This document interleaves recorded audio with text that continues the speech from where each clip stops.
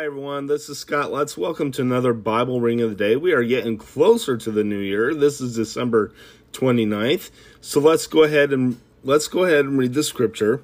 We're in Psalm 113. So let's go ahead and read the scripture. Praise the Lord, praise those servants of the Lord. Praise the name of the Lord. Let the name of the Lord be praised, both now and forevermore. From the rising of the sun to the place where it sets, the name of the Lord is to be praised. The Lord is exalted over all the nations, his glory over the heavens. Who is like the Lord our God, the one who sits enthroned on high, who stoops down to look on the heavens and the earth. He raises the poor from the dust, and the needy from the ash heap. He seats them with the princes of their people. He sells the barren woman in her home, and as a happy mother of children. Praise the Lord.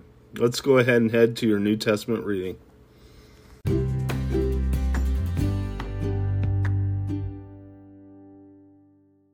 Your New Testament reading today, we are in Hebrews chapter 7, 1 through 28. Let's go ahead and read the scripture.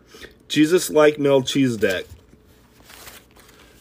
If perfection could have been attained through the Levitical priesthood, for on the basis of it the law was given to the people, why was there still need for another priest to come, one in the order of Melchizedek, not in the order of Aaron?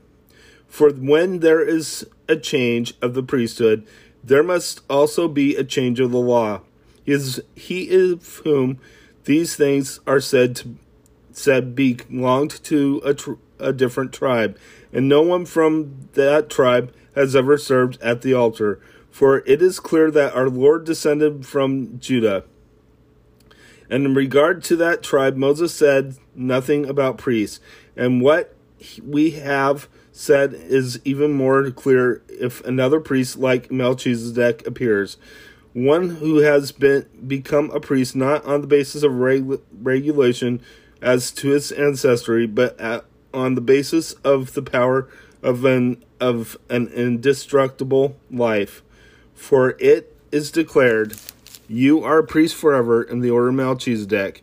The former regulation is set aside because it was weak and useless. For the law made nothing perfect, and a better hope is introduced by which we draw near to God.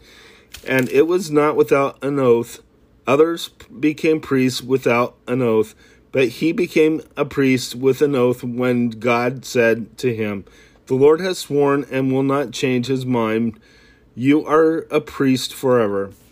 Because of his oath, Jesus has become the guarantee of a better covenant. Now there have been many of those priests, since death prevented them from continuing in office, but because Jesus lives forever, he has a permanent priesthood. Therefore, he is able to save completely those who come to God through him, because he always lives to intercede for them. Such a high priest meets our need, one who is holy, blameless, pure, set apart from sinners, exalted above the heavens, and unlike the other high priests, he does not need to offer sacrifices day after day. First, he had for his own sins, and then for the sins of the people. He sacrificed for their sins once for all when he offered himself. For the law appoints as high priests men who are weak, but the oath which came after the law appointed the Son, who has been made perfect forever. Let's go ahead and close in prayer. Dear God, I just praise you. I thank you for who you are, Lord. I thank you for giving us a new priesthood under your order, Lord, the order of your Son, Jesus Christ. We ask, Lord, that you be with us and that you watch over us, Lord God. In Jesus' name, amen. God bless you. Have a good day.